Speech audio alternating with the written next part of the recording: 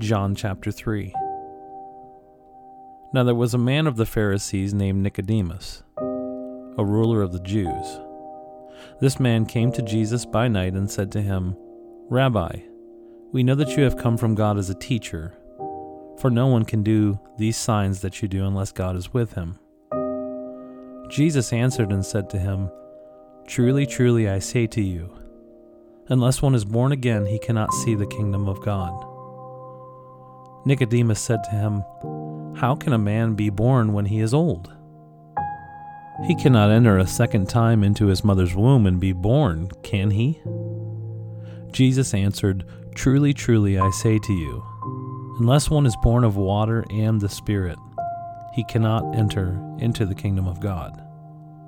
That which is born of the flesh is flesh, and that which is born of the Spirit is spirit. Do not be amazed that I said to you, you must be born again. The wind blows where it wishes, and you hear the sound of it, but do not know where it comes from and where it is going. So is everyone who is born of the Spirit." Nicodemus said to him, "How can these things be?" Jesus answered and said to him, "Are you the teacher of Israel and do not understand these things? Truly, truly, I say to you, we speak of what we know and testify of what we have seen, and you do not accept our testimony. If I told you earthly things and you do not believe, how will you believe if I tell you heavenly things? No one has ascended into heaven, but he who descended from heaven, the Son of Man. As Moses lifted up the serpent in the wilderness, even so must the Son of Man be lifted up, so that whoever believes will in him have eternal life. For God so loved the world that he gave his only begotten Son, that whoever believes in him shall not perish, but have eternal life. For God did not send the Son into the world to judge the world, but that the world might be saved through him. He who believes in him is not judged. He who does not believe has been judged already, because he has not believed in the name of the only begotten Son of God.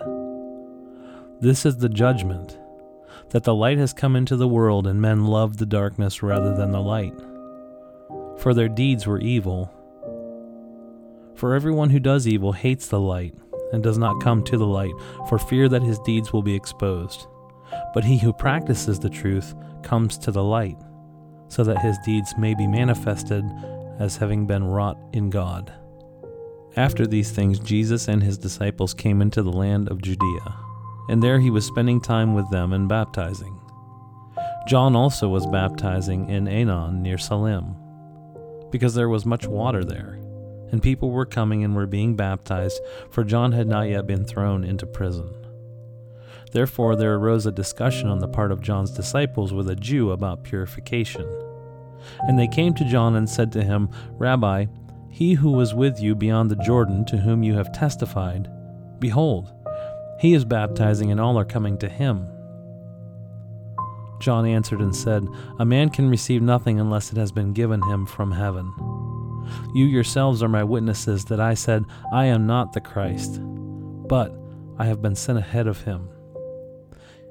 He who has the bride is the bridegroom, but the friend of the bridegroom who stands and hears him rejoices greatly because of the bridegroom's voice. So this joy of mine has been made full. He must increase, but I must decrease. He who comes from above is above all. He who is of the earth is from the earth and speaks of the earth. He who comes from heaven is above all.